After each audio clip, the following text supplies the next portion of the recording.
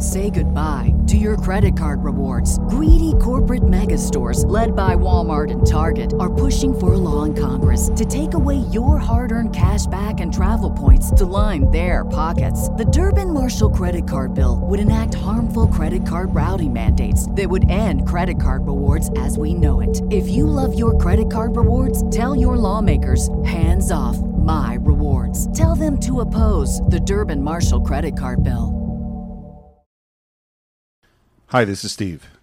We take our movies pretty seriously at the Cinephiles. We like digging deep into themes, history, filmmaking, and the lives of the artists behind the most powerful films ever made. But the truth is, as much as I like that deep stuff, after a long day, I actually don't want to jump into Italian neorealism, the French New Wave, or some other movie I'm supposed to watch. Most of the time, I just want to turn off my brain and watch something dumb and fun. And I can't think of anything that fits that description better than the 1996 Jerry Bruckheimer Simon West classic Con Air. Call it mindless action, say it has ridiculous characters in a completely unbelievable situation, call it the epitome of 90s action movie excess, and I'll probably agree with you on every point. But this movie still makes me smile. Part of it is the unbelievable ensemble led by Malkovich, Cusack, and of course Nick Cage. Part of it is that it knows how ridiculous this whole thing is, and part of it is just that special Bruckheimer touch. So, if you haven't seen Con Air, head over to our website, cinephiles.net, then fasten your seatbelt, get your seat in an upright position, because this Friday, the Cinephiles is being hijacked by the delightfully ridiculous Con Air. I said, put the bunny back in the box.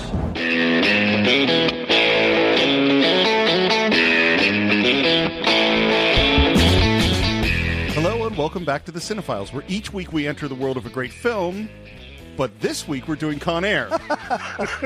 Great beginning. Great beginning. Perfectly said. This was a Patreon pick from Ken Reels, who's been one of our big supporters for a long time. Love Ken. So I would first off want to hear what Ken Reels, why did you pick this film? Hey, John and Steve, Ken here from Bridgewater, New Jersey, and I wanted to congratulate you guys on finally getting to one of my favorite actors in one of my favorite movies, Nick Cage in Con Air. I remember seeing this movie for the first time, and it was absolutely hilarious for all the right reasons, and I hope you guys enjoy breaking it down as much as I will enjoy listening to you break it down. Wow. Great words from Ken. I didn't expect the Nicolas Cage Alabama accent, but that was pretty well done.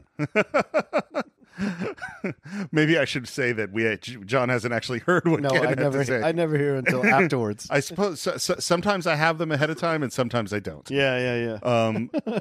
But so this is a funny one because, of course, we're looking at our list of Patreon people and some of the people that have been supporting us for a long time and looking through lists of films and which one should you do. And both of us went, Con Air would be fun. Absolutely.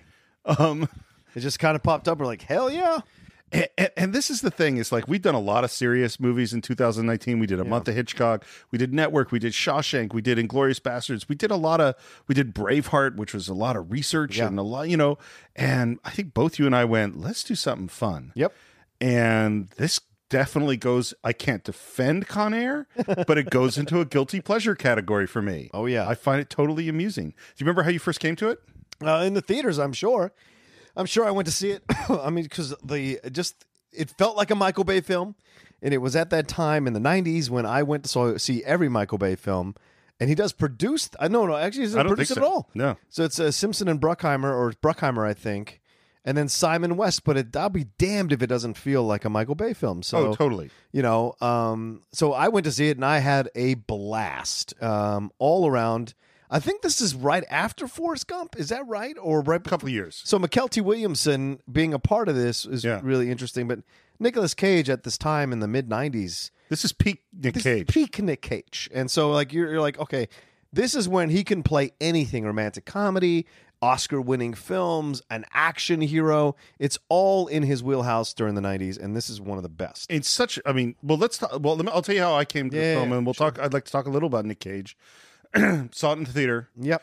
And I think I liked it when I saw it. I feel like I saw it in the Chinese. And then this was one there I worked on the DVD. Oh, right. So I watched it a bunch. And as I know I've said before in the show, there were some movies where the more I watched them, the worse they got. Which, by the way, The Rock would fall into that category for me. I'm with you, man. I don't know why people love The Rock as much as they do. I do not enjoy The Rock. And then there's some movies that this didn't bother me to watch over and over again. Yeah. And I think, and this is what we'll talk about, is that this movie, unlike some others, fully acknowledges its ridiculousness. Yes. It is stupid. It knows it's stupid. It knows it's just throwing out every cliche in the book and every ridiculous line, and it's good with that. And so I think so am I. Yeah, absolutely.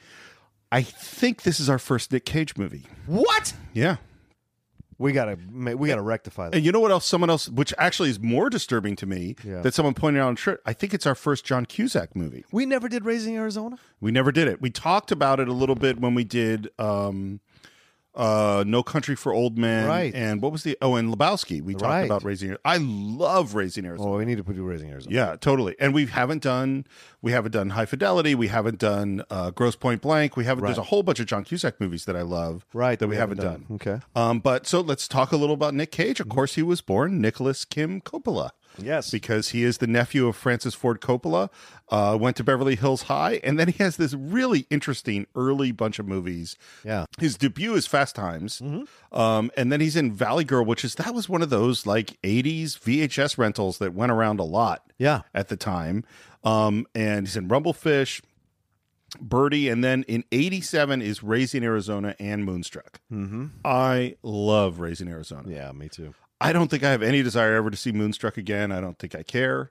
I don't think I've ever seen it, and I don't think I'll ever see it. I think I liked it. Okay. He does Vampire's Kiss, which is another I remember bizarre. renting that one and enjoying it. Just because, he's this weird creature. Like he's in Wild at Heart, which is another. There's a lot there. We haven't done a David Lynch movie, by the way, yet. Okay. He's not your favorite. No, not at all. It's not mine either. But Wild at Heart is one of the rare ones that I like from him. And then in 95, and he's known as this weird, quirky, odd duck of an actor. Right. And then in 95, he does Leaving Las Vegas.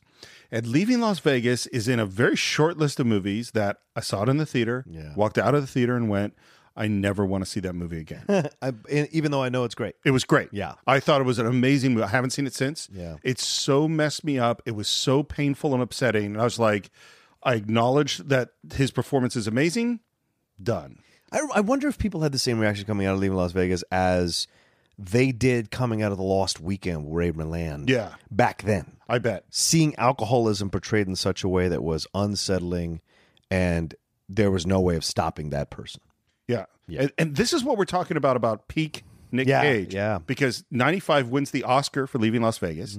Then 96 is The Rock, which is a huge hit, which I totally loved in the theater and liked it less every single time I saw it after it. Then Con Air is 97. Yeah. Face Off comes out the same month as Con Air, Right. which is a mixed movie. Yes, at best. Yeah. It's too bad because there's such a John Woo fan. Yeah. And it's just like, oh, okay. And then you have Snake Eyes, 8mm, Bringing Out the Dead, Gone in 60 Seconds, Family Man, Wind Talkers. Yes. Which you were in. Yes. And then in adaptation, he earns another Oscar nomination in 2002. So from 95 to 2002, man, he's doing a lot. He is. Yeah. And then since we've had National Treasure and a few other things, and mostly, it's Nick Cage. Yeah. He's Nick Cage now. Every once in a while, he pops up in something that's great, like him voicing Spider-Man Noir and Into the Spider-Verse. Fantastic. And you remember how much you love Nicolas Cage. Yeah. Well, he's one of those. He is Nicolas Cage. Yeah. I mean, and what's funny is going from the Leaving Las Vegas character into The Rock, which made sense as kind of the nerdy character, but then the switch into Con Air. Yeah. That is just something else. I have the smallest amount of pre-production. Bunch of people got together, turned on the cameras, and shot this thing. Well, I'm sure you remember that there was Die Hard. Yep. And then Speed came out, and what did they describe Speed as? Die Hard on a bus. Die Hard on a bus. Right. And then they go Die Hard on a battleship, and that is Under Siege. Under Siege, right, with Steven Seagal. And now we get to this is Die Hard on Con Air. I mean, like, it is that, that's what the pitch is. Apparently, Bruckheimer read there really are these military or penal transport planes. They're nothing like this. Bruckheimer read an article about them and said, I want to do a movie about this, and that is where this comes from. That sounds perfect. Here's what I didn't know. So this is the first Jerry Bruckheimer movie without Don Simpson. Oh, wow. Yeah. And I thought it was because Don Simpson was sick and because he died right around this time. Yeah. Don Simpson said, this is a stupid idea. I don't want anything to do with it. They actually decided to part ways before he died, which I didn't know. Wow. Simon West is the director. He doesn't go on any list of directors that are that great. What I didn't know about him, he directed the Rickroll video. Oh, really? Yes. You mean the original? Yes. The Rick Astley. Never Yes. going to give you up. Never Gonna Give You Up. That is directed by Simon West. Wow. I had no idea. That is the totality of my pre-production. Yeah. Wasn't a lot of commentary tracks on this one. No, there wasn't. And I looked, I did some looking around to find some information that I could find. Found a little bit of things, but Yeah. A film like this, what do you need pre-pro for? look, we're gonna get into some Con Air. Yeah. Let's do it. We start with a documentary on Army Rangers, So great. which is just a plant to get out a couple of ideas that these are like the best of the best. We never leave a fallen comrade behind. It's very important to know that. And thanks a lot for your service. You're out. Yeah. That is the beginning of the movie. We show up at a bar and sees Monica Potter, who plays Trisha, his wife. I love Monica Potter. Yeah. Had an incredible 2-hour conversation with her at a SAG Awards one time. Oh, really? Yeah. Like, we were holding 2 40s of Heineken and just sitting there talking. She's from Cleveland. She's a Cleveland girl, down-home girl. We just sat and talked the whole time. And all these other actors, famous actors, came up to try to interrupt us and pull her away. I was not keeping her there. And she pushed them all away or brushed them all off so that we could just keep talking. And I had the greatest time with her. I bet. Yeah. She's so cool. Yeah, she's super cool. Yeah. And she's being super cool with Cameron Poe, which is Cameron Nick Cage's Poe. character's name, who has a wonderful Alabama accent. Yes. That is, something. You gonna be Miss Alabama? Well, that makes your daddy very proud. And as he's talking to his obvious wife and talking to her pregnant belly, Yeah. we get classic bar assholes Yeah. that are so ridiculous and over the top. Yep. They actually, the military guy walks in, they immediately start hassling him, including saying to him, Because of pussies like you, we lost Vietnam, I'll tell you that. Yeah, Vietnam. You know who says that? who's that? It's fucking Wangro. It's fucking Wangro from Heat. That is hilarious. Your favorite guy. I hate Wangro. Oh my God. He- He's a fine asshole. Yeah, he's a great asshole. I was so mad when I rewatching the movie for this podcast. I'd forgotten that he was in the movie. He plays the villain. Oh, the quick little villain, right? And this is like there's so many movies where the guy gets hassled in the bar and he's got to fight them. Yep. And this one, it really skips all pretense of, yeah. and it's just like, yes, we know what's going to happen. Yes. Let's get there as quickly as possible. And she says, and there's a moment where he starts to stand up to them or get angry. And she goes, No, for a second there, you were that guy again. Yeah. that guy again. It's A lot going of to come up. subtext. Oh, And it's what guy was this? yeah. Levels, man. Levels. There's some deep anger, Yeah. but he gets past it. We have a little dance, and later on, we're running through the rain under a coat, and here come the assholes. Yeah. And just the ridiculousness of the scenario that these 3 guys would want to attack and apparently attack the girl Right. in this situation. And we're in front of, again, this is the Bruckheimer stuff. Where are we? We're in front of like an oil drill. And there's flames shooting course. off in the pouring rain because we got to have the visuals. And he tells her to get in the car, gets surrounded by 3 guys. They knock him down. She runs off for help. He's fighting back. A guy pulls a knife. And then we have the slow-mo heel hand into the nose, driving the nose into the brain pan, I assume, and killing a dude. Killing Wangro. Yeah. That's what he deserves. And some guy takes the knife, so the knife isn't in evidence. And the guy that she had gone to get help comes up and says he's dead. Yeah. And this is I will call this screenwriting efficiency. Yes, sure. It's like we're 4 minutes in. Get him in jail already. We need to get the guy in jail. We're not really going to go deep on this stuff. He has the worst lawyer in the world. Yeah, and by the way, he would have never gone to jail. No. As self-defense, 3 against 1. Well, they make this, and I actually genuinely spent 6 minutes of research trying to find out, because the judge says, well, because of your service in the military, you are a lethal weapon, and therefore the rules of self-defense do not apply. Bullshit. And I've heard this for years, and I went, well, is this true? Is there anything? No, I couldn't find in my 6 minutes of dedicated research on this legal question. Sure. I could find nothing that said anything. Like, he was attacked by 3 dudes. There's a witness. Yes, someone got rid of the knife, but come on. Yeah. 7 to 10 years. Plus, he's a returning hero from the war. So, there's no way that a judge puts this guy in jail for 7 years. But this is what happens. Killing a bar asshole. No way. Waingro. Yeah, Waingro, no less. And so we go off into jail, and we have the cat calls as he arrives. There are a couple of like Shawshanky little references, because this movie is a movie of referencing other movies. Yeah. That's what we're going to get a lot of. And he's writing a letter in his beautiful Alabama accent, which apparently he did go and lived in Alabama for a while to get the accent right. That's ridiculous. I mean, it's. I think what's weird is it is not the worst accent I've ever heard, but it's layered on top of Nicolas Cage's bizarre way of speaking. Yeah, I think this is Simon West's ode to Citizen Kane. To be honest, this letter back and forth between him and his his daughter. Sure, this is essentially the breakfast scenes. From Citizen Kane. We're going to skip forward 7 years. 7 years. And we're hearing this letter, and we do meet... Dear Daddy. We meet Baby O, which is McKelty Williamson. McKelty Williamson, yeah. And we see kind of the pictures of the daughter on the wall. Yeah. And he says, here I am in the worst place on earth. And we see rioting behind him in flames, and he's just ignoring it. And he says, but I'm the luckiest man alive. It's like this character is so ridiculous. And we hear the girls going to preschool. And of course, by the way, I think one thing we should have said in the transition from leaving Las Vegas to The Rock to this, right?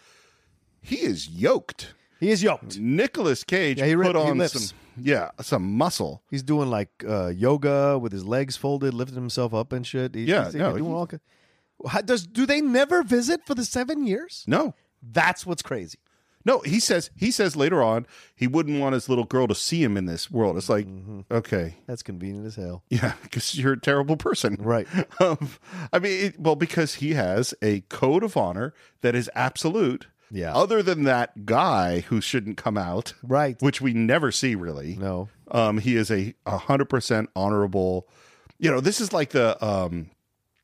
Count of Monte Cristo, like you're just in jail working out and probably reading, important books of literature and building your brain. And he writes to his wife, who he calls Hummingbird. Dear Hummingbird, break out the fine china, chill the lemonade, tie a yellow ribbon around the old oak tree, 'cause this boy's coming home to his ladies, coming home forever. I just hope I'm not a disappointment to Casey or to you. And that's the end of the credit sequence. And now we see that it's July 14th. It's his little girl's birthday. He has a bunny for her as a gift. I don't know where he got that. And he has his parole document. From Red. Yeah. Red got him. Red got it for him. He's a man who could get you things. He's been known from time to time to acquire certain things. Can you get me a bunny? And there's this whole conversation with Baby O, who's not getting out of prison, how he's going to miss him. Yeah. Except then they end up walking out together, both with boxes. It's so just convenient. Yeah. Like there's so many things that I teach in school about why is this happening? This has to make sense. Would they really do this? Is this how they would really do it? Is this motivation make sense? Does this character make sense? Does the situation make sense? Does the science make sense? Does the physics make sense? And this movie proves that I'm completely full of shit. Because there's so many things in this movie where it's like, wait, he just said, hey, I'm going to miss you, buddy. And then they're walking out together to get on the same bus, to get on the same plane, because apparently he's being transferred in the same direction that this one guy is going, because that's where he's going to get out. Yeah. Which none of it makes no damn sense at all. Nope. And then there's a moment, Nick Cage, there's certain kind of acting from him, which is so phony and so Nick Cage, and he says, I'm going home, son! it's so over the top. It's just random explosions of emotion. energy, yeah. We got ourselves a family here. Exactly. Yeah, he has things That like is that. exactly that thing. All through even in Leaving Las Vegas, he has that moment with Shawnee Smith at the bar. He has that one moment where he explodes. So everything happens always. He always has that in all his movies. I think I wrote it down. I didn't say it, but I think he describes his acting style. Let me see if I can find it. His word for his acting style is Mercurial? No. Nouveau shamanic. Oh, shamanic. Oh, Shamanic. Shamanic. All right. Nouveau shamanic. Okay, sure. Also described as mega acting. Oh, mega acting. I like mega acting. Yeah. There's a certain point where it's like, that's not acting. That's just kind of Nick Caging. Yeah. I like that, Nick Caging. And now we're going to get our intro to the Con Air plane. U.S. Marshal Service annually flies 155,000 prisoners around the country for transfers, legal hearings, and medical exams. As you know, today's flight is a special one. They're populating their new Supermax facility, designed to warehouse the worst of the worst. Right. Lifers, death row, pure predators. It's like the Great Escape of we're going to put all the worst criminals on this plane. Yeah, on one plane. On one plane. And as the plane is coming in, we're also with our bus, and we meet Bishop, who is a lady guard. Yep. And now we hear another little plant that Baby O needs his insulin injection. And he didn't get it last night. And it's waiting for him on board the plane. And now we hear, again, Poe says, as long as I make it home on time, the next noon, never mind. It's my daughter's birthday. Well, congratulations. I got locked down 3 months before she was born. She ain't never seen me. And that's where he goes into this, no way she was going to meet him in a visiting room. Mm-hmm. To which Bishop replies, What you got here is a walking, talking reason to rehabilitate. The great Rachel Tickerton. Oh, that's who that is. Yeah, from Total Recall. And oh, right. Yeah. Yeah. She had a little bit of a mini run there as well, trying to be on stuff. And, she's a Latina actress, so I always supported her. I bet there's a whole, as you should. Yeah. I bet there's a whole group of people who would like us to do Total Recall as much as they would like us to do Con Air. Oh, my God. Okay. I don't know if I could do it. I don't have the same reverence for No. Total Recall. No. As I do for it hit me, but people love it. There I know. are people that love that movie. They really do. They quote it like crazy. Yeah. I watched it many times at a certain time of my life because you just watched all the Arnold movies. Yes. But yeah, I don't love it so much. John Cusack. Apparently, he hates this film so much he will refuse to answer a question about it. If anyone brings up Con Air in a movie, in an interview, he's like, "Nope." Oh my God, he's done way worse movies than Con I Air. think so too. Should calm it down a little bit, John. Relax, Francis. Lighten up. Yeah. And we're going to meet him. He's the sort of intellectual guy who runs the Con Air plane, who's very perfectionist and articulate. And we're going to meet his nemesis, Colm Meaney. Yeah, Colm. This is peak Next Generation right now. Oh, yeah. It was so exciting to see him in a movie doing an American accent. I was like, or trying. Yeah. The fringes of that accent, Sure. that Irish accent is always there. And he plays Duncan Malloy of the DEA.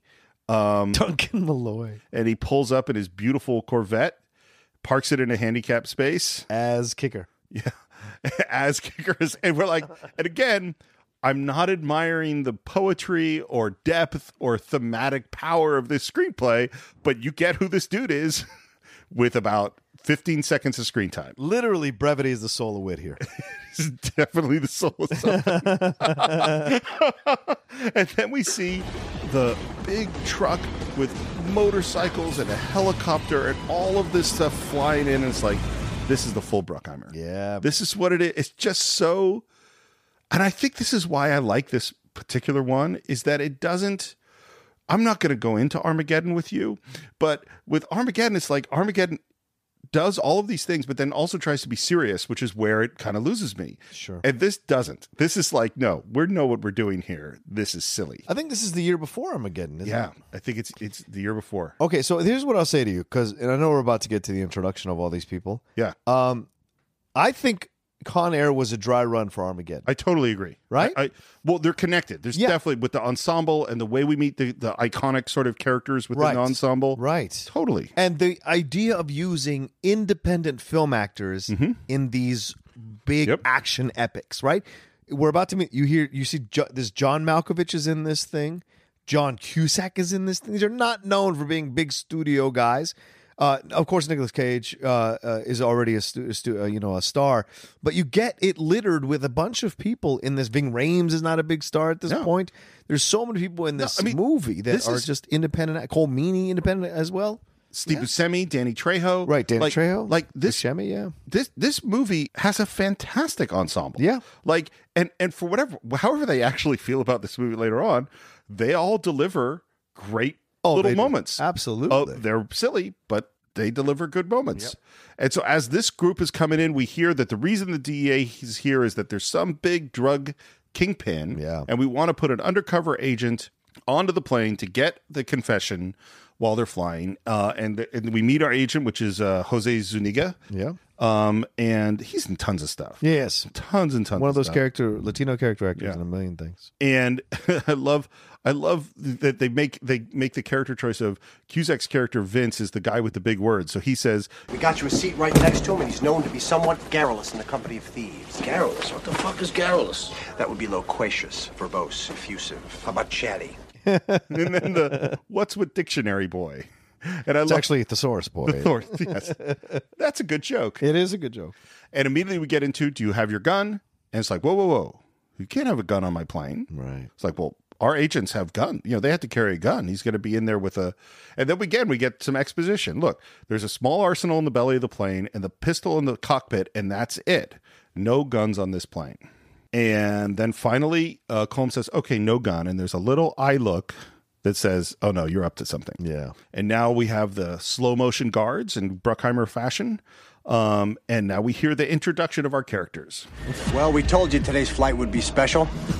That's William Bedford, a.k.a. Billy Bedlam. Mass murderer? The same. And who is that good-looking brother on screen? Nathan Jones, a.k.a. Diamond Dog, former general of the Black Guerrillas. He blew up a meeting of the National Rifle Association saying, and I quote, "They represented the basest negativity of the white race." He wrote a book in prison called Reflections in a Diamond Eye. New York Times called it a wake-up call for the black community. They're talking to Denzel for the movie. Again, it was like mass murderer cliche. Yep. And now we have the black nationalist iconic character.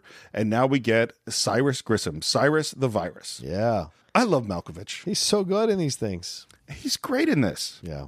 Apparently they originally auditioned Willem Dafoe and Mickey Rourke for this role. Oh, I like that it went to Malkovich. I like they went because Malkovich is they both have threatening aspects to their characters, but Malkovich is odd and witty and strange. He's witty. That's the key. Yeah. And as each of these guys are coming in, they're locking them into these cages. So they're handcuffed, chains on their feet, I think, locked into these little cages. So it seems like there's no way these guys could possibly get out. Now our bus pulls up. We meet Dave Chappelle. There's another indie, interesting character actor who comes in, who's very funny. And we have the moment of Nick Cage stepping off the bus and feeling the wind in his face. It is. We discussed that he's yoked. Yeah. Let's take a moment for his hair. Yeah, I mean his mullet is incredible. It's really. It was just it's such a perfect Alabama mullet. Oh, absolutely. Who's that guy? That is Cameron Poe, a parolee hitching a ride home. He's a nobody. Again, this is Under Siege. Like, it's the cook that is the guy that's... Not that I'm recommending Under Siege as a particularly good movie, although I watched it many times. It's the best of the Seagulls. Oh, yeah. Yeah, by far. That is a low standard. Sure, fair enough. Yeah. Fair enough, a low bar. But like John McClane, right? John McClane's just showing up for the Christmas party. Just happened to be there. And then we hear as he's going in that nobody knows this undercover cop, is an undercover cop. Right. And we see everyone's sort of getting scanned. They have little wrist things that are getting scanned. People are getting searched. They find in Nick's front pocket a picture of his daughter from the big guard. Well, I don't care if it's a weeping mama Christ. There's no personal possessions on this airplane. Just as long as you know I'll be getting that back at some point. Are you telling me what I'm going to be doing here, numbnuts? You heard me. And there's this moment of confrontation. Yeah. You know what I think that is? What is that? I think it's that guy. Yeah, it's that guy coming out, almost coming out. It's that guy. Oh, no, he's got to calm it down. Except that makes no sense at all for his character. Yeah. Why would this guy step up to this guy at this moment? But fortunately, Bishop comes in. She intervenes, and we get in the plane. We meet Pinball. Baby-O is sitting next to Nick. And as the last person coming on is our DEA agent, the undercover guy. And Cole Meany does a very thorough search on him, checks his mouth, checks his neck, checks his sides, goes down to his ankles where he slips his revolver into his sock. Yep. And again, because this is actually a well-structured movie in some ways, we go, well, this is not going to be a good thing. Right. This is going to pay itself off. Not that it really has any real bearing on anything that happens, actually. Everything would kind of go the same. And Pinball sits next to a man who is a Native American. Yeah. Who he calls Cochise. Yeah. Yeah. This is a 90s movie. That moment. There's going to be some other moments that are going to come up. And Billy Bedlam makes eye contact with Poe. And What you looking at, punk? Nothing, I was just admiring your cage.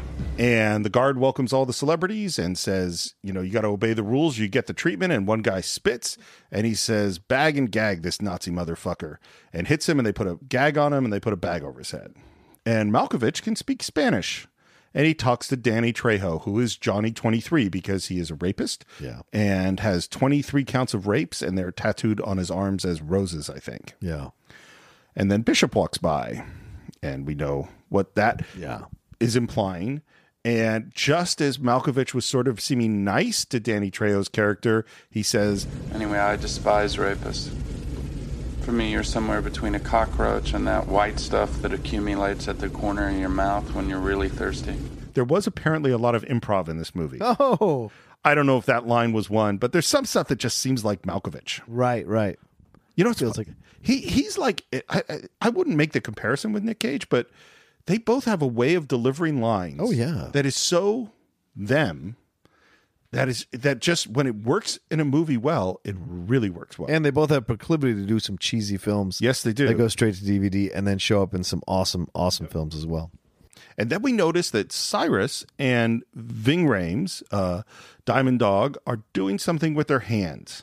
There's something in their skin, and they each pull out this metal pin to pick their cuffs, and the plane takes off. And by the way, the design of the plane is awesome. Yeah. It's a C-123 that was specially, converted to look like this. It looks ridiculous. Yeah. But awesome. And they pick their locks and they free themselves from their handcuffs, but they're still in the cage. And then Poe looks over and sees that Pinball, Dave Chappelle, is pulling a string out of his throat and pulls out some weird vial of stuff. Hey, Chief, did you come through this all right? Hope you don't hold a grudge. And then sprays the liquid on him and lights him on fire. Ugh. Yeah, terrible stuff. Yeah. And of course, there's a panic on the plane, and they grab their extinguisher and they put him out. And in the confusion, Pinball grabs the keys and opens up the door for Diamond Dog, who comes out and starts, kicking some ass. Mm-hmm. The guards are scrambling. They're calling for a taser. And the one thing that was about to happen in this moment that I didn't mention is that Baby-O was about to get a shot of insulin. Yep. But all the insulin breaks. The pilot grabs his gun and is going to go out to see what's going on, and they finally get Cyrus out, who runs to the cockpit and grabs the gun from the pilot just as he comes out and goes in the cockpit. Cyrus says to the cockpit, radio to them, there was a disturbance, but everything is under control, or I'll kill you. And the guy's like, well, if you kill me, no one's going to fly the plane. And he says, I never think that far ahead. And if you say a word about this over the radio, the next wings you see will belong to the flies buzzing over your rotting corpse. Yikes. In that Malkovich delivery. Yeah. Ladies and gentlemen, this is your captain speaking. I have the only gun on board. Welcome to Con Air. So again, in terms of screenplay structure, we're like 25 minutes into the movie. This is the end of Act 1. Yes. That is as clear an end of Act 1 as you can get to. Welcome to Con Air. So on board, they're dragging some dead folks around, and Bishop is now chained up and gets a look from Johnny 23, Danny Trejo. And there's obviously a threat there. And Trejo's starting to move in on Bishop, and Poe comes up and says, I can't allow that. You know what I am? Ugly all day. This ain't happening. not here, not now. And Cyrus is on his side. Relax, he's right. Not here, not now. Do you fly, Johnny? No. You keep that in mind when you look at her, because if your dick jumps out of your pants, you jump out of this plane. Which surprises Johnny. Yeah. Yeah, because he thought that Cyrus was... But this is the interesting thing that's going to happen, is that really Poe's going to be an ally to Cyrus on some level because he's smart.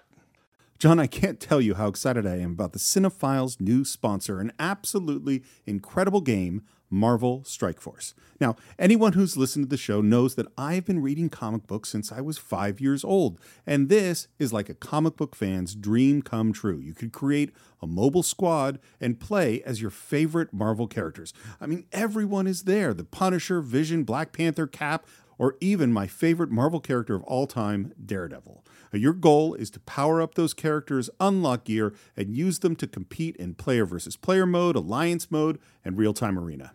Yes, Stephen, as we speak, they are enjoying their 6-year anniversary. 6 years, wow. And you know what that means? Free stuff just for signing up via their unique link in the description. The anniversary consists of weekly events and bonuses. If you complete each event, you can receive special rewards and skins. Completing every single mission throughout the entire anniversary will result in an even more special reward. Make sure to log in each day and each week to take advantage of all the new characters that are being released specifically for this event. This will be Marvel Strike Force's most generous event to date, so don't miss out, y'all. Check out that unique promo code, and for every new user, please follow our link in the description and use the promo code MAXPOOL. Once again, thank you so much to Marvel Strike Force. We're very, very excited to have you sponsoring this episode. And now we're about to land in Carson City, and we got to get the info on who comes on and who comes off, so we can get rid of the right people. And Billy Bedlam asks, you're landing? Have you lost your mind? And Cyrus's response is, According to my last psych evaluation, yes. And then Ving Rhames makes a little announcement that, you think you're free, you're not. We still have a lot of stuff to get through, but we're going to try to get to an extradition, country, and we'll be sipping drinks with umbrellas. And then the DEA agent gets unlocked, and we see his hands as he's getting unlocked from Pinball down near where that gun is. Yep. And the DEA grabs his gun and yells, "Everybody freeze." It's not a good plan. No. Desperate plan. And Cyrus, not being the bravest guy, hides behind Bishop and puts a gun to Bishop's head. And so apparently, in the world of Con Air, DEA agents are horrible, horrible people. Yes. He says, So you think I give a shit about that little bitch guard you have there right now? Well, maybe you didn't hear what I said. I'm DEA. You know what the fuck that means? What does it mean, John? I don't know what it means. I never served in the DEA. What are they just the most powerful law enforcement agency in the world that has no consequences? They're a bunch of cowboys. It's just okay. Yeah. Cyrus insults. He says he doesn't care about Bishop the guard, and Cyrus goes, "I don't care about Pinball," in a very insulting manner, which I will not repeat. Sure. And DA continues to threaten Pinball, and it doesn't work. And up comes Nick Cage and says, You know you're in a situation you can't control, right? I can't control it? I can't control it? You're a dead man. And a guy comes up behind the DEA agent who he shoots, and then he, of course, gets killed. Yeah. So Poe, very calm under this circumstance, and Cyrus notices it and asks his name and says, "Nice work." And Poe sits back down to Baby-O, who says, "Nice going, son. Not only did you not save this dude's life, you done made best friends with Cyrus the damn virus." How do you feel about Cameron Poe at this point in the film? I like Cameron Poe. He's a noble guy. He's trying to do what's right in every situation that he's in. He is. He doesn't always succeed, but he's certainly trying. Yeah, I'm just scared. I hope that guy doesn't come out. Yeah, I think there ever was that guy. I don't think so either. I don't think it makes any sense. I think that guy came out whenever they had fights, so she thought that's that guy. I think that Jerry Bruckheimer said, no, he'll be more interesting if he has a past. If he has a dark past. He has a dark past. A mystery. So we'll just say it a couple of times in the film. And then we get some bad news. And the bad news is that they found out the guys they have to unload, and those are the dead guys they just shot. Yeah, right. And there's an Ebonics joke because it's the mid-90s. Right. And they need volunteers. And so Bobby volunteers to go because he needs to get his insulin. And Poe says he's going to stay because Bishop is still on the plane. He has to protect her because I don't know if you know this about Army Rangers. If you paid attention at the beginning of the film, they said that Army Rangers never leave a man behind. Never. Yeah. Mm-hmm. And so I think it was really important that we got that information early on. Lay the groundwork. But what's funny is this is how film structure works. Yeah. Like it is really obvious and on the nose in this movie. Yeah. And yet that is what you have to do. You have to establish that a character has a certain trait in order for it to make sense, the thing that they do later on. Right, right. And unfortunately, Bobby O can't get off the plane because they're expecting white dudes. So he is out of luck. And so Poe volunteers because he says, well, look, I'll get off and I'll just start screaming. And in 2 hours, they'll taking the plane down. Right. And they have the pilot. He's white. And we hear that there's a sandstorm, which makes this even better. And we go back to Vacaville Prison, which I guess is where, which is up kind of close to the Bay Area where I grew up. And I guess that's where Cyrus's cell is. And there's some guys in Cyrus' cell, and they see a little bit of dust, and they see a little bit of something soft, and they find kind of a hole in the wall. It is not behind a Rita Hayworth poster. Yeah, there you go. And they grab and bag and gag the guards on the plane and put the little wrist things on them, and they're going to use them to get them to pretend they're the prisoners, which is pretty smart. Yeah. This Cyrus the Virus guy, he seems like a smart dude. Kind of a smart dude. And then Poe changes his mind. Yeah. Because he realizes if he gets bagged and gagged, then he's not going to be able to tell them in 2 hours. Right. And it might be a long time. And by then, Bobby O might be dead. And who knows what's going to happen to Bishop. So he makes up this lie. I got 15 years left, and I know I'd just hate myself if I thought I blew my one shot in a naked party freak and an umbrella drink. And so they pick a guard. And Bishop whispers to Poe, Poe, think of your little girl. And he says, what will she think of me? You keep acting like you're still at range and we're all gonna be in trouble. You're not that guy anymore. You're a convict. You know what I think it is? I think that in Poe's prison record, in the folder, it says Cameron Poe used to be that guy. Used to be that guy. Yeah. Not that guy anymore. Not that guy anymore. ... Hopefully. And Poe goes up to that guard that hassled him before, who's now got the bag and gag head on, thing on, and he reaches into his pocket and takes out the picture and says, Told you I'd get that back. Fuck you, trailer trash. Hey, my mama lives in a trailer. Now put those on. I just saved your life. Back in the Vacaville prison in Cyrus's cell, they find a whole bunch of shit. And they call up Cusack, who asks, whose cell is it? And they go, the Virus. And he looks at plans of planes and landing things and all this stuff. And he starts to go, oh, shit. Some smart guy, aren't you, Vince? Yeah. The plane lands in a sandstorm. Guards are guarding this bus. They open up the bus. Cyrus comes out of the plane. And we see Sandino. This is the drug lord.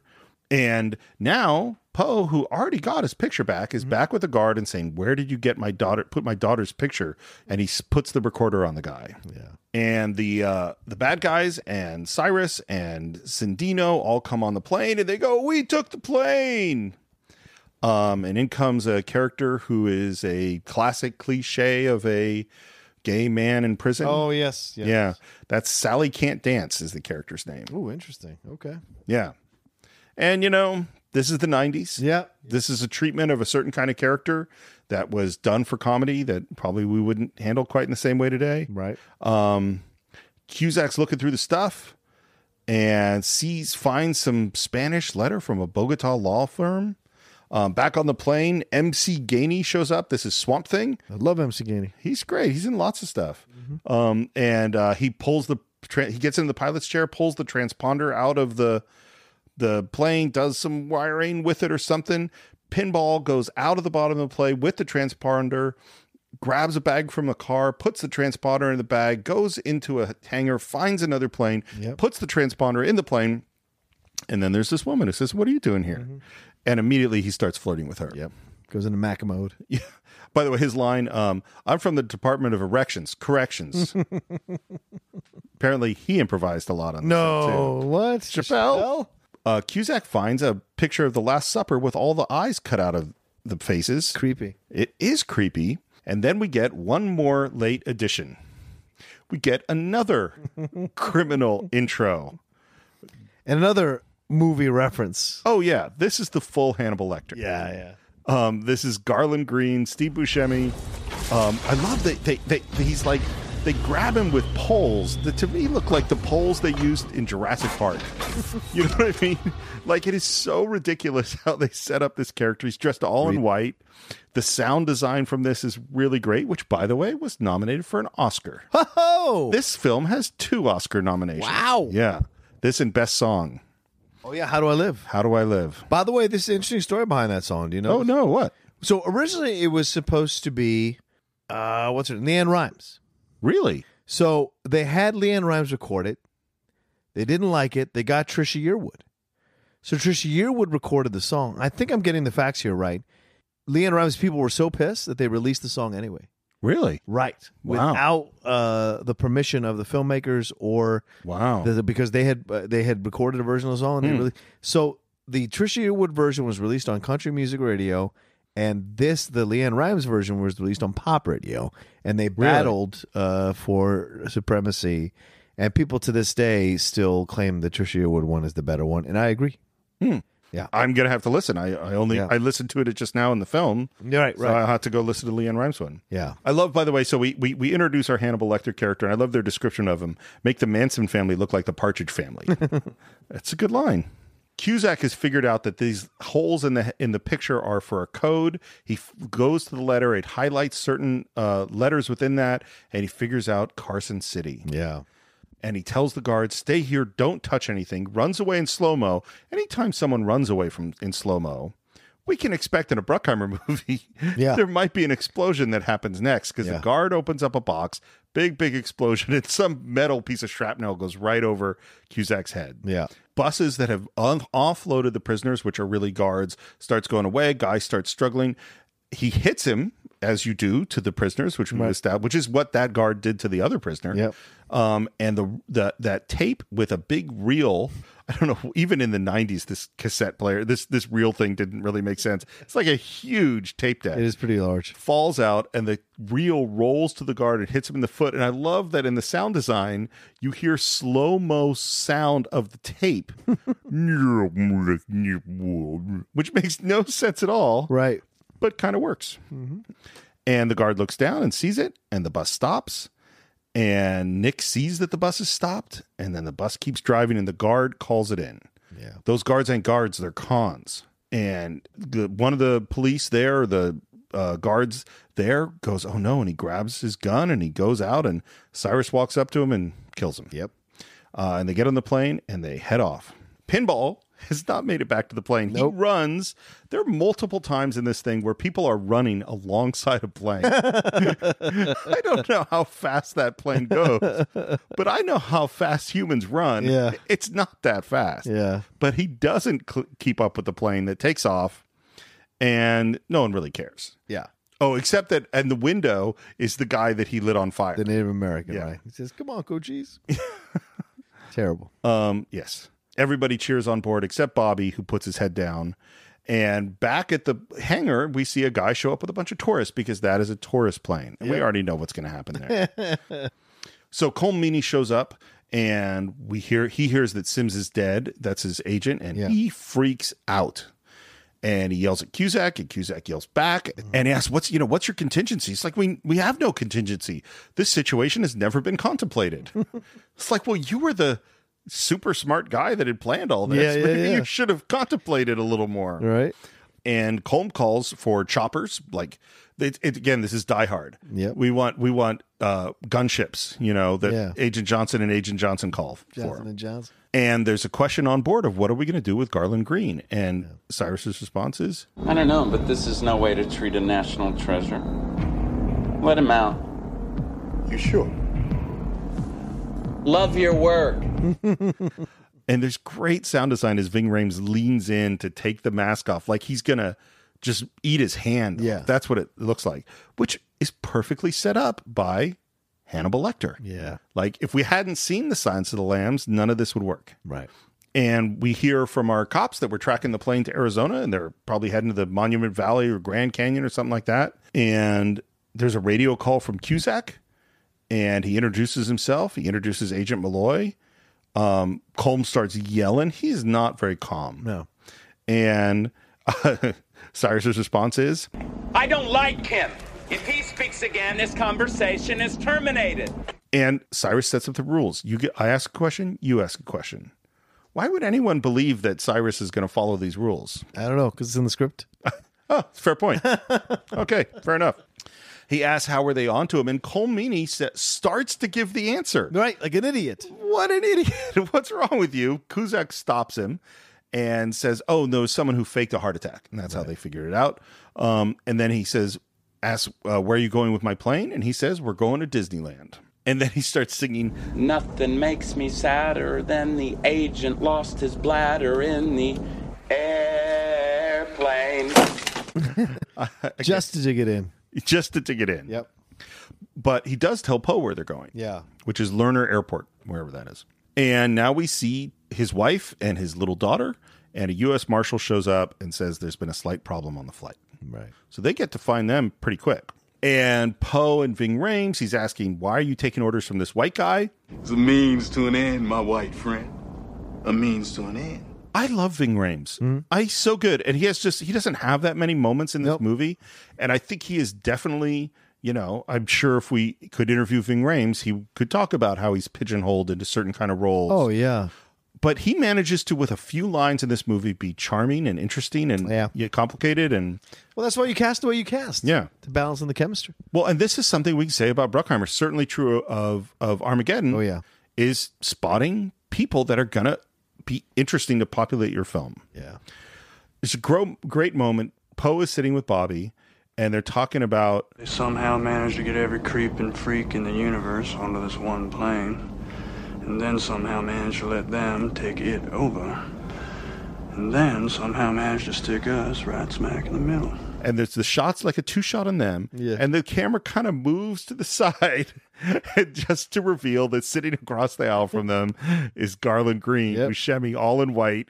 And it's just this great pause, and Poe says, hi, Garland. I love how they handle Buscemi's character. Yeah. And now Cusack has figured out who Cameron Poe is and that he's the ally. And we get... I'm telling you, you could listen to the description of Steven Seagal's character. You could listen to the description of Steven Seagal's character in Under Siege. There's so many movies where, they don't know who this person is. He's a Green Beret with training and all these. How many movies have had this speech? Yeah. And that's what we get right now. And of course, Colm Meaney is just going off on it. This is ridiculous. Yeah. And his plan is to blow up the whole plane. It's like, well, they're innocent people in there. It's like, I don't care. They're all animals. Yeah. And he said, when did they become animals? When they left civilization, to which Cusack's response is, the degree of civilization in a society can be judged by observing its prisoners. Dostoevsky said that after doing a little time. Go ahead. Is that an accurate quote? I bet it is. Okay. I bet it is. Certainly, that sounds like a Dostoevsky quote. Well, I'm certainly didn't want to apply it in this film. Now I feel like I should have looked up if Dostoevsky actually said this. Let's find out. Okay, well, you take a look at that. What's the quote again?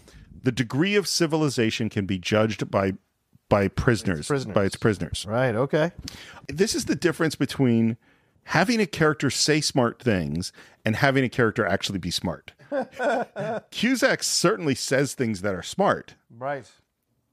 But he is, he does become heroic at a certain point. Is this Dostoevsky? The degree of civilization in a society can be judged by entering its prisons. Fyodor Dostoevsky. That is not exactly the same quote. No. It's similar, though. It's a little adjusted.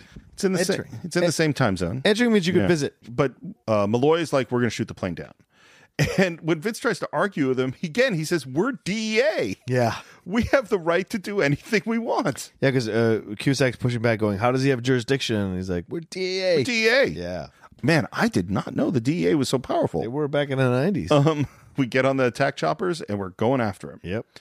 And we're back with Cyrus, who says the plan is we're going to change aircraft. And the problem is we're dragging our landing gear. Right. Got to get it up somehow. Cyrus says, Ving, says Diamond Dog, you go do it. And he calls Poe. And they go down into the cargo hold. And there they find paintball stuck in the landing gear. Ironic. Yeah. And while Poe is cutting him loose, Diamond Dog has discovered the arsenal. Yeah. And so while he's not looking, Poe writes on his shirt to Vince what the airport is. And then Ving points a gun at Poe and says, "Hillbilly, gotcha." And then just goes, "Hurry up, man." I love Ving Rhames. It's just these little moments where he's great. Playful confidence. Yep. He always has it. And they drop pinball. And then we're down in a car. And we're hearing classic music, which I looked up. That is the theme from A Summer Place. Oh! And the reason I looked it up, because this movie, it's so familiar to me because it's in Animal House. Oh, right. It's after the toga party. Dun, dun, dun, dun, dun. Yeah, exactly. It is. And the husband's bitching in the car about just getting his car washed. And, of course, we know that...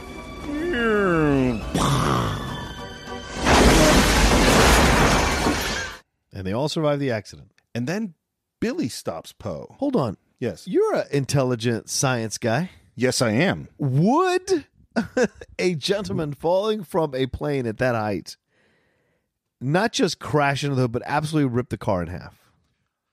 At that speed, at that height, with that weight difference? I think it would. I don't know the answer. Okay. But I'm going to direct you to something that has nothing to do with any of this, except it's awesome. There is an episode of Radiolab, which is a great podcast show about sciencey things, and it is called, the title of the episode is The Terminal Velocity of Cats. Oh. And here's what the episode is about. I'll make the digression as brief as possible. They realized that there were a lot of people in New York apartments that were on the 10th, 12th, 15th, 20th floor that would have their window open because they didn't have great ventilation, and their cats would go and sit on the window ledge. Right. And occasionally these cats would fall out of the window. Oh, my God. And here is what they discovered. Cats from the first to, I don't have the numbers exactly, but it's like cats of the first to fourth floor would generally survive the fall. Of course. Because they land on their feet and they're pretty light. Cats on the, let's say, 4th until 15th floor would die. Wow. Cats above the 15th floor would not die. What? And they were going, what was causing? Because they would find these cats, they might be injured. Right. But they go, no, you fell off the 18th floor. Why are you not dead? The cat that fell off the 12th floor, they're all dead. Yeah. And what they speculated was that the fall was so long that you know what terminal velocity is. Yeah. It's the fastest you could go. Is the cat would be falling and falling and falling and hit terminal velocity and then relax and spread out its paws. Yeah. And actually slow their fall down, Wow. and so they could land more softly. Wow. This is what the speculation on the episode was. So I don't have an answer about how. I mean, I can certainly say if they're flying at several thousand feet, that guy's moving fast. Yes. But I don't know when a human hits terminal velocity. That's a really good question. I don't know the answer. I'm glad we've taken this time. Yes, I agree. So Billy Bedlam. Yeah. If you were in for 15 years, you should have been on my cell block, and I have never seen you. Mm-hmm. He's got him. Possibly. He's got him. And Poe says, See, there were 160 cats on North Block, and I didn't want to know 159 of them, which included you. What do you think about that? and he sits back down. Cool customer, that Poe. Yeah, Billy Bedlam is now he's still suspicious, but he's sated for now. And then we get a Garland Green little monologue on his character. Oh my God. He's a font of misplaced rage. Name your cliche. Mother held him too much or not enough. Last pick that kickball, late night sneaky uncle, whatever. Now he's so angry. Moments of levity actually cause him pain. Moments of levity actually cause him pain. Buscemi used correctly is always great. Oh, yeah. Yeah. Agreed. Vince meets with the mom and the daughter. Bing Rhames is playing with some sunglasses, and Billy goes downstairs. And now there's a conversation of why did Poe not get off the plane from Vince? And the answer is institutionalization. Yeah. Shawshank. And Vince has found Lerner Airfield on a map. Yep. He calls the copter, which is where Malloy is, and they're off in Arizona. They say, no, we have a vector. We know where we're going. Shut up. And they basically hang up on him. Right. Vince calls for a plane or a chopper. No, there's nothing. There's nothing here. And they say, well, it's Lerner Airport. If you got a fast car, you could drive to it. Yeah. And he walks out. He grabs his keys to his shitty car, which is parked right next to the Corvette. Yeah. And he takes the Corvette. Ass kicker. Yeah. Ass kicker. I love the angles, the camera angles on him while he's driving. There are these low angles shooting up at him. There's camera, it looks really, really good. Do you think he's actually driving? No. Right. It's just No, on a he's on a soundstage, right? Or the train? No, I think he's on a car truck. I think he's Oh, it's a picture right. car. Good So he's call. on a trailer being hauled behind a truck. Because it looks like it doesn't look like process. Right. Yeah. Right. Good call. And then as Billy's down in the hold, he finds the parole. Yeah. And he's holding the bunny, by the way. And as he's looking up, we see Poe coming up behind him. Put the bunny back in the box. Because his honor code extends to stuffed animals. Yes. Especially stuffed animals for his daughter. Yeah, no, this is really serious. Yeah. I said, put the bunny back in the box. A lot of levels Poe's working on. That means a lot of things. Now, Put the bunny back in is the he box. being that guy yet? Quite the opposite. Okay. Yeah. So he's not being the guy. He's cool, calm, and collected. They have a quick fight in sort of a low area and then knocks out like some steam pipe or something and impales him on it. Why couldn't you put the bunny back in the box? And as Poe puts the bunny back in the box, we cut to our attack helicopters who, as far as they know, are very close to their target. We're seconds away from establishing visual contact. And they come around through Monument Valley and are about to attack the tourist plane. Holy shit. Oops. Which is what Cusack told him. Yep. So Poe comes up after killing Billy Bedlam. Yep. And who does he run into but Garland, who says 2 went up, 2 went down, 1 came up. Mm-hmm. And then there's a little thing about the necessity of murder. Most murders are crimes of necessity rather than desire, but the great ones, Dahmer, Gacy, Bundy, they did it because it excited them. I also find it interesting because he comes back up and Nicolas Cage feels bad. Cameron Poe feels bad for what he's done, even though he had a quip after he killed the guy. So which does he feel bad for making the quip or the murder, I wonder? You think it was because of the bunny quip? Yeah. I think that was that guy, the guy who made the quip. Not the guy who killed him. Not the guy who that killed was him. an honorable. That's an honorable death. The guy who made the joke. Yeah. That was that guy. That's the guy was making... that the thing that she was hoping he wouldn't do with the drunks in the bar was quip? Yes. Wow. Kill them and then make a joke. I think there's a whole other... She was fine with him killing him. Yeah, right. Just please don't make those jokes. Just don't make a threesome joke. Oh my God. Those 3 guys fighting him. And then as he's talking about murder and semantics, Garland Green says, One girl, I drove through 3 states wearing her head as a hat. The casualness with which they talk about his stuff is frustrating at times.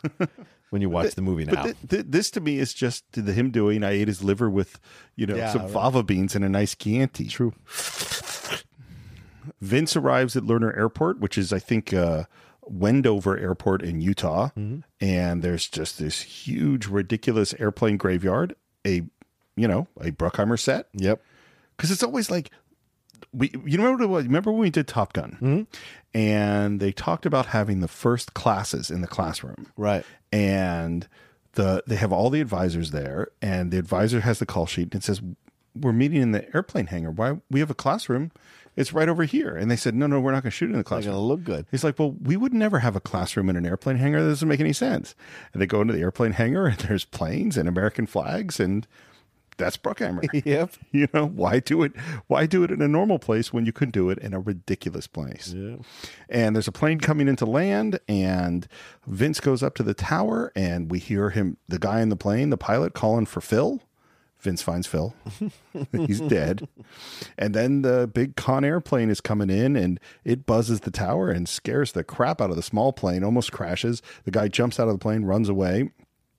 And the Con Air plane has to pull up and then try to land again, and it can't stop. And Vince is in in the shed. He's looking up out of a trap door. It gets knocked over, and the plane manages to just stop before hitting the propane tank. So close.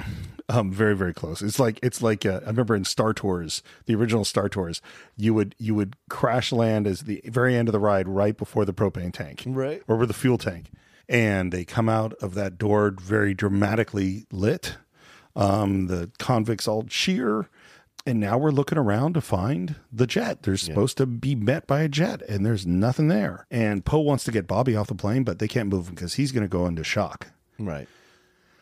I don't know that much about type 1 diabetes and insulin. This seems like a very extreme reaction. What's happening to him in the 14 hours since he's had insulin, but right. But now we go, look, I need a needle and you have to get one. And Poe's like, I'm going to get you that needle. I'm going to get you the needle. And Ving Rhames is ready to kill the guards, and Poe stops him because they still need him for leverage. So he's still being a hero. And he's right.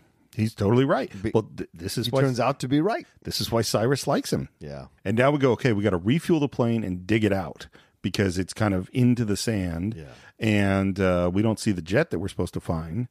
And then we see Garland. Garland Green is off walking past these fences in this weird area, which I think was there at Wendover Air Force Base. Yeah, this old abandoned airport.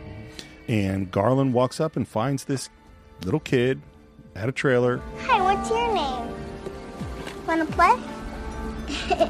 And now it's very weird because it's all played kind of for, I would say, creepy laughs. Yes. It's like, okay, here's the serial killer who wore a girl's head for a hat over 3 states. Yeah.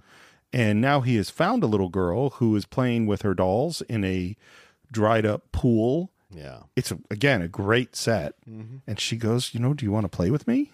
Right. And he, all dressed in white and with a very creepy expression in his face, sits down to play with her. Convicts are digging out the plane. Poe's walking into like some hangar, I guess, and he suddenly spots the jet. Yeah. The drug lord's jet, and just as he does, some guy grabs him, and now he's surrounded by a bunch of the drug cartel guys. But Vince comes out with his gun and says, freeze. And now Poe just wipes him out. Yep.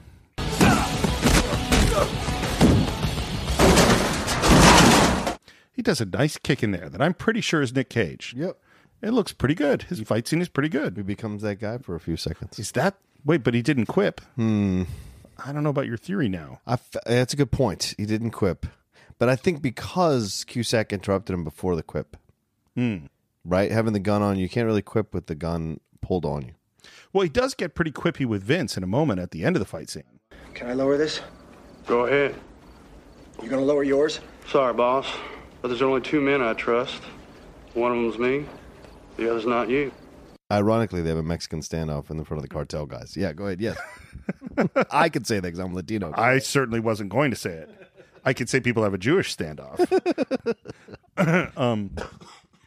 And while Nick is fighting these guys in the drug cartel, Danny Trejo is up on the tower and he sees a bunch of dust coming. He looks good too. He's big in this movie. Oh yeah, Danny is. Yeah. He had definitely done some lifting. Well, I think he was probably just out of, probably a few years out of Lompoc, all the places he served. I think it's earlier. I think he was in because I just heard a really long interview with him. Oh, okay. It might have been on the Sporkful, strange enough, which is a food podcast. Right. I think he got out in the late 70s, early 80s. Oh, wow. There's some time before he, because he was working as a parole officer for a while. And then he had like a guy he was working with that was off on a movie set and he went to visit him or something. And that's how he ended up getting in. Yeah. He's fascinating. Yeah. He's an interesting guy. Danny Trejo. So he sees some cops are coming up because Vince had called cops. There's dust coming that way. And then we have Vince and Poe and their, I'm respectfully saying, a Latino standoff. Yep. And they talk a little bit. He says he spoke to his wife, and we kind of get into what the reason that he's not going out, not leaving the plane are. And he says, don't you want to see your little girl? And he says, If you talk to my wife again, you tell her I love her. She's my hummingbird. But I couldn't leave a fallen man behind. Because that is what was planted at the very beginning. Yep. And then he asks, what are you going to do? And he says, what do you think I'm going to do? What do you think I'm going to do? I'm going to save the fucking day. He walks out. And this is where it's like, this is not serious. This is fun as hell. This is ridiculous fun. Yep. The other thing we noticed is there was a pilot on the plane and he is awake. Yep. The cars are coming in and we see all these prisoners with ropes pulling the plane out of the sand. So, yes, I did look up how much a C-123 weighs. Okay. Between 35 and 50,000 pounds. Wow. So you're saying that a bunch of convicts probably couldn't pull this plane? No, even with like they have a tractor also. No. They're not moving this thing. Fair enough. So we might say this is, and there's a shot of Ving Rhames with a whip, whipping them. That was so weird. It's really weird. The helicopter's 10 minutes out.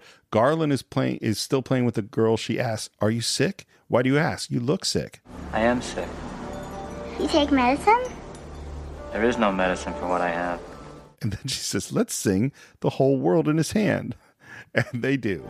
He's got the whole world in his hands. He's got the whole wide world in his hands. And he seems genuinely like moved by this. That he's asked by her to sing this song. Yes. That one was like an honor. And it manages to walk this weird line of, in any other circumstances, this would just be truly horrendous. Yes. In this particular movie, there's a weird, horrendous fun in it. Do you know what I mean? It walks the line between creepy and humanizing him. Well, and comedic. Yes. Because we know this isn't a scary movie. You know, Right. We're not in that kind of movie. Right. You know, so we're not supposed to feel strong emotions. Yeah. So you kind of just like, okay. It's like a I don't know. It's not a satire. It's like an homage or something to a horror movie. And Okay. I don't know. It's weird. I'll agree with that. The cars are coming in, and the jet plane comes out and blows Vince off his feet by the jet engines. And Cyrus sees it and yells, "That's my fucking plane!" And Vince runs along the jet. It's another time where someone can run along with jet. And we lower this crane on, and it rips the jet to pieces. The plane crashes into the gas station. Poe runs away. Sparks are flying. Vince hides, and there's Francisco standing at the plane. Gas is everywhere, and he begs for help from Cyrus. And Cyrus says, "Looks like you missed your connection," grabs a cigarette, and in slow-mo, Francisco yells, "Please, Cy." And Cyrus finishes it with Onara. Cy Onara. Perfect. Ridiculously so. Yeah. And then we have Poe running away from the explosion, diving through a window. I mean, it's perfect stuff. It is as perfect as you can get. And he ends up under a truck with some dude. Some old timer. Yeah. And who goes, "Don't kill me." And he goes, "I'm not going to kill you." He asks for a syringe, and the guy immediately turns to, "Drugs aren't the answer, son." Cyrus finds dead Billy in the belly of the plane and all the weapons. Now he lays out a plan for his guys. And he's got rocks and things like that of saying what they're going to do, which is basically trap all the cop cars, blow them up with propane. Yeah. And now we cut back to that table where Garland Green was sitting with the little girl. No little girl, broken teacup. Yeah. And that, I think, is the moment where you go, "Oh shit, is this movie actually going to go to this horrible place?" Right. Spoiler alert. No, it's not. It's not. Cons are locking and loading. Poe finds a paramedic truck where he finally finds the syringe he needs to save Bobby's life. The trucks are coming in, and our bad guys open fire, and there is, let's just say, lots of destruction and explosions and burning cars and crashing cars and stunts. Yeah. Great shot of Danny Trejo walking in slow-mo up to the plane. Vince tries to get a bulldozer moving. And then there's this moment of Poe's line. I mean, the degrees of ridiculousness go up. His line is, "Well, baby-o, it's not exactly Mai Tais and Yahtzee out here. Let's do it." And then in slow motion with electric guitars and explosion all around, he charges through to become the hero. Yeah. Bishop's fighting back against Trejo. There's more crazy explosions. Vince got the bulldozer going by hot wiring it. He's protecting some of the cops. Poe gets in a cop car, which is on fire, and is driving it towards the plane. He grabs a rope, ties the plane down to a big concrete something or other. Yeah. And Trejo says, "When you wake up, Bishop, I'll be Johnny 24. And then Poe's there. "Don't treat women like that." Again, full Nick Cage. Yeah, so good. We have Garland walking in slow motion with that doll. And Trejo's all chained up. Bishop kicks him. Garland straps in. They get the insulin to Bobby. They start to try to fly away. Realize they're tied up. They shoot the rope. The rope gets free, flies through a shack. And what does it catch on? Ass kicker. The Corvette. Yep. And again, this is where I can tell you all sorts of things that make no sense in this movie, but it knows it because it hooks on and we have a flying Corvette. And they see the car literally following the plane in the air. Right. And Malloy sees it because the helicopter has arrived. Couldn't be. I left mine in the office. And then from inside the plane, Poe says, looking out at the car, on any other day, that might seem strange. Yeah. They crash the car through the tower, and it finally crashes down, of course, right in front of our three main guys, Vince, Malloy, and whoever the other guy is. Right. And we see the ass kicker license plate. And here I'll throw in one filmmaking thing. Okay. Which is, it looks like that car crashes right in front of them. Yeah. And that would be very unsafe. Right. And this is where you use a very long lens because long lenses compress space. So they were probably really far back. Yeah. But the lens choice makes it look like it's much closer. It does. Yeah. Yeah. So there, we got some filmmaking into Con Air. Into Con Air, of all places. Do you remember the song that's playing? Sweet Home Alabama. It's Leonard Skinner. And then Garland's line. Yeah. Define irony. Bunch of idiots dancing on a plane to a song made famous by a band that died in a plane crash. That's funny. Still one of my favorite lines in the movie. Yep. And it's one of my favorite songs. Yeah. You can't, Sweet Home Alabama is a fantastic song. Which is a pushback to Neil Young. Yeah. Right? Yeah, because he has the line in, I forget which song it is. But yes. It's in Sweet Home Alabama. Yeah, yeah. But Neil Young says something about Alabama and George Wallace or something. I don't remember. I think it I was hope something. Neil Young will remember. I think it's an Alabama man don't need him around anyhow or something like that. Yeah. Look that up, kids. Look that up. Yeah. See, the Cinephiles, even on Con Air, we can bring out some tidbits. We educate you. Now, Ving Rhames, Diamond Dog, has found the letter in Poe's box. He brings it to Cyrus.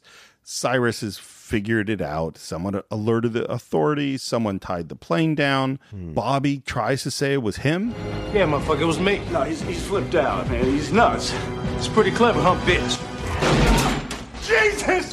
No, that's clever. And then Cyrus starts reading the letter. My daddy is coming home on July 14th. My birthday is July 14th. And then Poe gets up and he says, make a move, and the bunny gets it. Which is so weird. Look, we're in full ridiculous. How would he know that the bunny is the issue? Right. Or that he doesn't know about put the bunny back in the box. He doesn't know. It doesn't make any sense at all. By the way, he never says put the bunny down, does he? No, he says put the bunny back in the box. So many people think he says put the bunny down. That's the quote du jour. Anyway, go ahead. And the helicopters open fire. Fire! And back on board the Con Air, Baby O is bleeding and says, I got a bad feeling, son. I'm feeling like maybe I'm not supposed to make it. All I can think about is like, there ain't no God. Like, he don't exist. That's some deep stuff, man. All of a sudden. It's a moment of existential doubt. In the middle of Con Air. In the middle of Con Air. Come on now. And then Poe stands up. He says, where are you going? He says, I'm going to show you God does exist.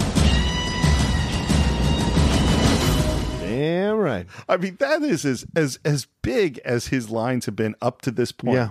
I'm going to save the fucking day. Now he's going to prove that God exists. In service to the Exalted One. And Poe, despite the fact that the plane is under fire, walks forward, takes one guy out with a broken bottle, walks unflinching towards a guy with a gun, takes a shot in the arm, has no reaction. Nope.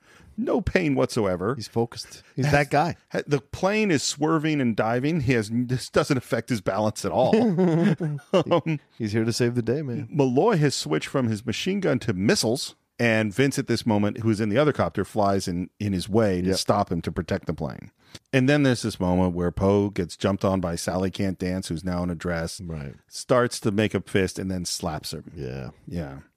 All right. He gets in the cop pack, tells Swamp Thing to land the plane, and has taken over. Yep. And then Cyrus is trying to get into the cockpit. He's shooting his way through the gate, and Vince gives some instructions. We've cleared all the the runways at the Las Vegas airport. Just make it there. Well, viva Las Vegas. Unfortunately, can't make it there because we are running out of fuel. Yeah. And he's going to have to put that thing down. And he says, Strip's where I'm going to land. Only the word is crash. and puts on a helmet. An army helmet. Yeah. And the plane swoops down. It takes out the guitar handle at the Hard Rock. That's product placement. Oh my God. As we're going down, Buscemi, who's on the plane, starts singing. He's got the whole world in his hands. He's having a ball. Yeah. They crash land onto the strip. Buscemi is still singing along. Mm-hmm. And they go forward through like the fountain and crash right into a casino. Yep. Which is the Sands Casino, which was being torn down the next month. Oh wow. That's how they did this. Oh wow. That's a great producer right there. He's like, "Oh, you're going to tear down your casino? Fantastic. Let's come destroy it." Yep. And they crash into the casino. They crash into a white Corvette, which was parked illegally or something. After the crash, Sally Can't Dance comes out and gets they think that she's a victim, and so they kind of take her away. And Poe gets up and he helps up Bishop. He finds Baby. Again, I think we're all going to be good. Yeah. Vince comes up with a gun. Baby gets taken away in an ambulance. Seems like the movie's over. And then Malkovich comes out of the plane at the bottom, upside down. The bad guys are crawling out underneath the plane. Mm-hmm. And there's a little moment where the cops come in and find Danny Trejo. It's a great little visual joke. You think he's hanging by his arm, but in fact, no, his arm is ripped clean off and he's dead. And we see the mom and kid get out of a helicopter, and so does Poe. And then we see Cyrus has stolen a fire truck. And we're not done yet. Nope. This is like classic fourth act. The movie really should be over, but we're gonna. I remember this is where I'm out. Honestly, like this is where I'm like that's too far. It took a little too far for me. But we're gonna have one more action sequence off on the fire truck through downtown Las Vegas. There's more money in the production budget. I guess they had to spend it. Ving is open firing at him. Vince is firing. Cyrus fires at them with a water cannon, and then Poe does this managed to leap onto the ladder at the back of the fire truck, flinging his motorcycle at Ving Rhames, taking him out. And then as he hangs from the ladder, Cyrus above it is hitting down at him with some giant pike. Yeah. And he manages to grab it, break it off, and drive it into Cyrus's ankle. What a stud. Yeah. Vince also gets on the fire truck, and he climbs up on top and with an axe cuts a hole in the top, and exposing Swamp Thing, who he says to pull over, who doesn't listen. So he shoots him with a hose. Cyrus is on the ladder, which Poe is raising up in a tunnel. Yeah. They come out of the tunnel. The ladder goes into through a bridge, flings Cyrus through some electric wires. And they finally find him in some crazy machine. Construction, yeah. Which then crushes his head. Yeah. So now we've got, and one other thing is the final crash was through a armored car. Yes. And you get the classic jumping, flailing in the wind Cameron Poe there. That's so great with the dollar bills flying around everywhere. It's such a great, you can almost see the cushion that he fell on or jumped onto. So it was great. And we have reached the end of the action sequence. The bunny is going down a gutter, and Poe saves it at the last possible moment. Of course. And turns to Vince Cusack and says, "Just so you know, Marshall Larkin, there are now 3 men I trust." Wow. That's deep. Brought all that together. Yeah. You know who the third guy is? Who's that? The other guy. Oh, yeah. He trusts himself. Right. Vince. And the other guy. Yeah. Yeah. And then a cop finds a doll, the doll that Garland Green had been playing with. And we go, oh yeah, we should say the little girl doesn't die and is waving the plane off. So yes, she waved it. I'm glad that you said that because yes, that is very important. He did not, in fact, kill the girl. I can picture the production meeting where they go, well, should he? And I bet as Bruckheimer goes, we want to make him think he killed the girl, right? But we're not killing the little girl. Right. And we have our final moment with Poe and his daughter, who at first is, justifiably freaked out. Yeah, and doesn't want this ratty bunny, but then Mom forces her to give Dad a hug, and we get our song back, and I think everything's going to be okay. Yeah. But we do have one last moment with Garland Green. New shooter coming out. New shooter. Does the new shooter feel lucky? Well, does he? Yes, he does.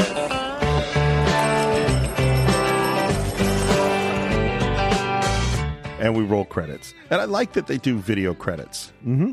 That is not a thing from a serious movie. Just like Armageddon.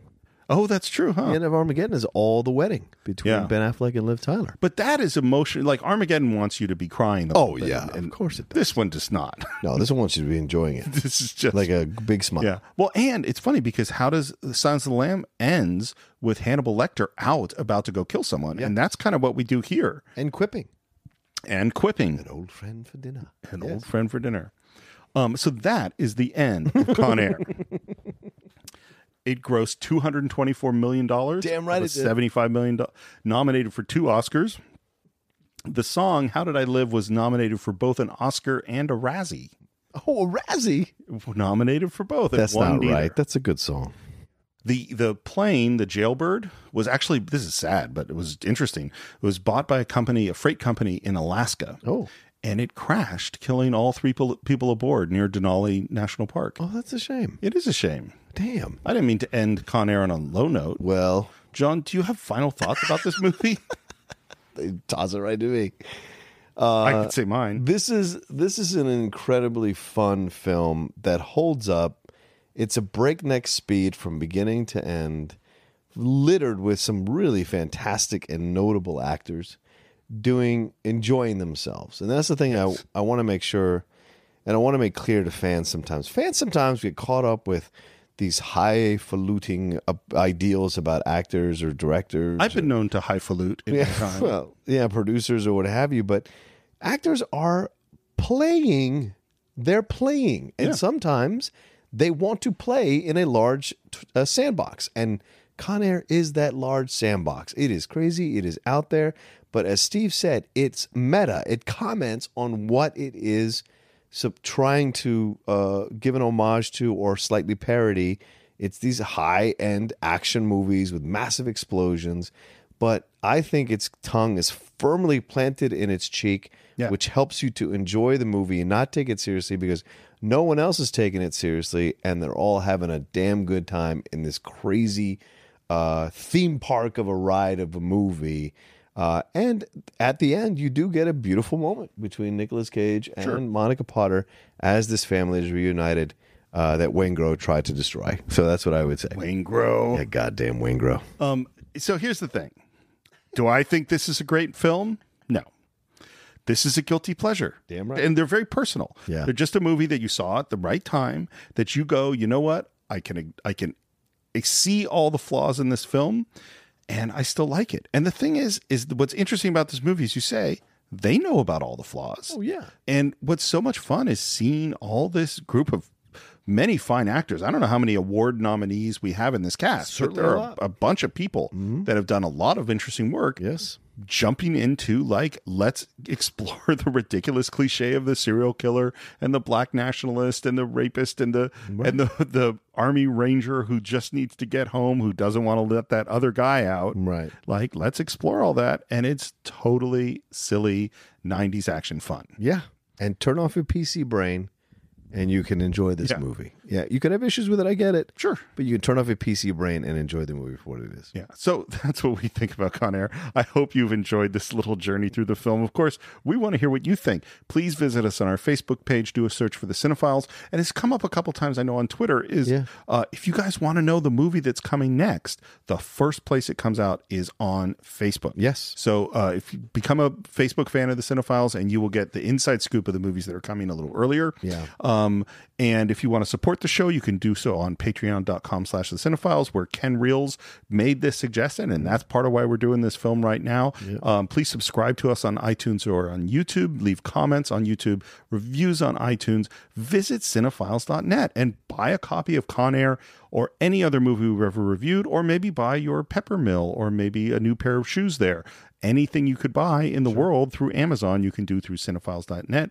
There's one more thing I want to bring up. Go ahead. We are now, I think this is going to be episode 143. Wow. Which means we are coming up on our 150th episode. Yes. And that means we've been doing this, John, for 3 years. What? Yeah. Has it been 3 years? In fact, I think our first episode came out 3 years day after tomorrow. Wow. I think it was June 6th, 2016. So to celebrate, I think we're going to do another Q&A. Yeah. So if you have questions you want to send to John or I about movies or really about anything you want us to talk about, of course, please send them to our email address, which is thecинephiles1941@gmail.com. Thecинephiles1941@gmail.com for all of your Q&A needs. And as always, you can reach me on Twitter at SR Morris. You can reach me on Instagram at SR Morris1. And John, if they wanted to reach you, how would they do that? You can reach me at The Roca Says on Twitter and on Instagram, or you can reach the other guy at the Roca at the Roca Quips. Roca Quips. Is he at Hotmail? Yes, because he hasn't come out in a long time. It's at Hotmail.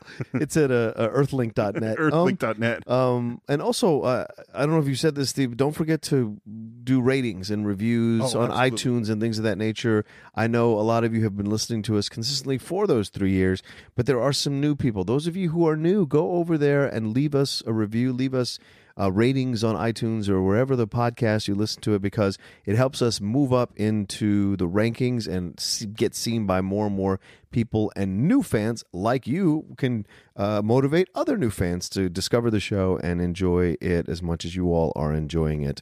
And I think we've got some stuff coming up soon, some changes coming up soon that'll be fun, that'll work out for everyone involved, and hopefully we will have the show available on even more platforms. So that'd be great. Yeah. All right. I think that's it for this week. We will see you next time for what maybe more people would be consider a great film on the Cinephiles.